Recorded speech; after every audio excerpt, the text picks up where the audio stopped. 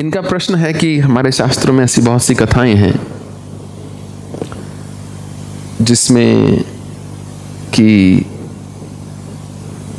जो दैत्य हैं, जो असुर हैं, वो भगवान की आराधना करते हैं और भगवान को उनको वरदान देना पड़ता है।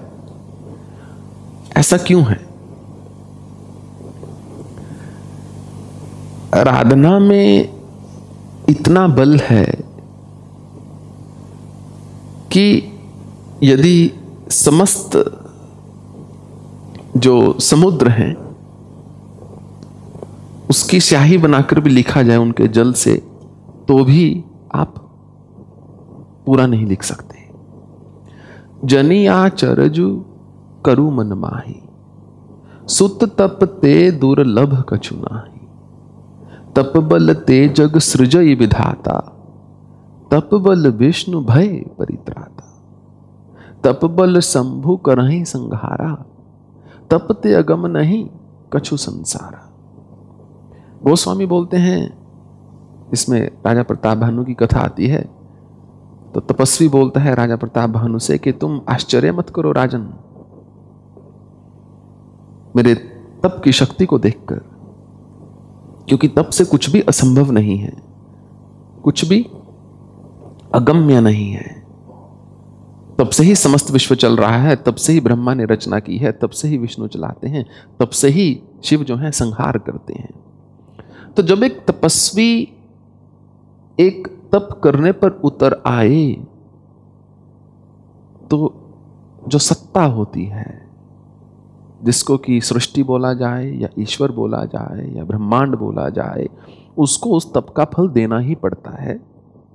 जैसे कि कक्षा में यदि एक छात्र हो और जो शिक्षक है उस छात्र को पसंद ना करता हो,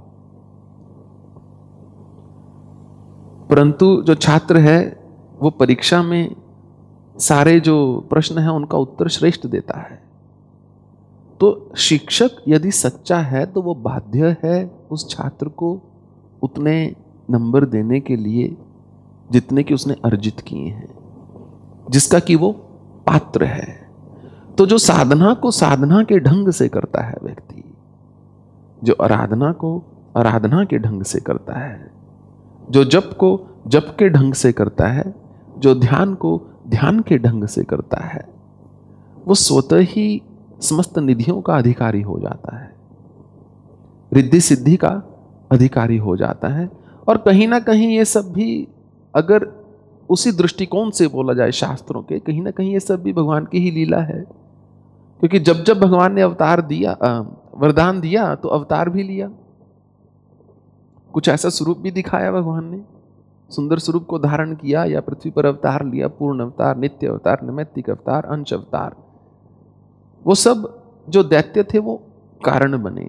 और कभी ना कभी अगर शास्त्रों के मत से ही चला जाए, क्योंकि प्रश्न आपका शास्त्रीय है, तो कहीं ना कहीं और कभी ना कभी वो सब दैत्य ईश्वर के परम उपासक थे, अपनी इच्छाओं के अनुभूत, अपने विकारों के अनुभूत उनका पतन हो गया था। क्योंकि जहां जहां कृष्ण है वहां वहां एक दुशासन तो चाहिए, एक दुर्योधन तो चाहिए, एक शिशुपाल तो चाहिए, एक जरासंध भी होगा, एक कीचक भी होगा,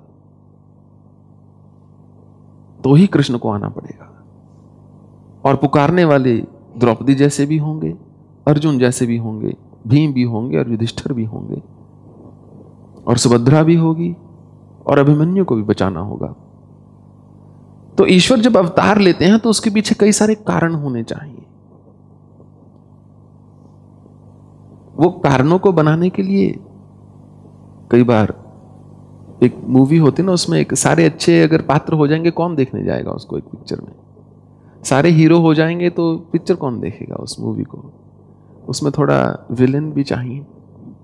और यही लाइफ का बैलेंस है, यही जीवन का संतुलन है। आपके जीवन में सब वो नहीं होंगे जो आपको बचाएंगे, कुछ ऐसे भी होंगे जो आपको क्षति पहुंचाएंगे।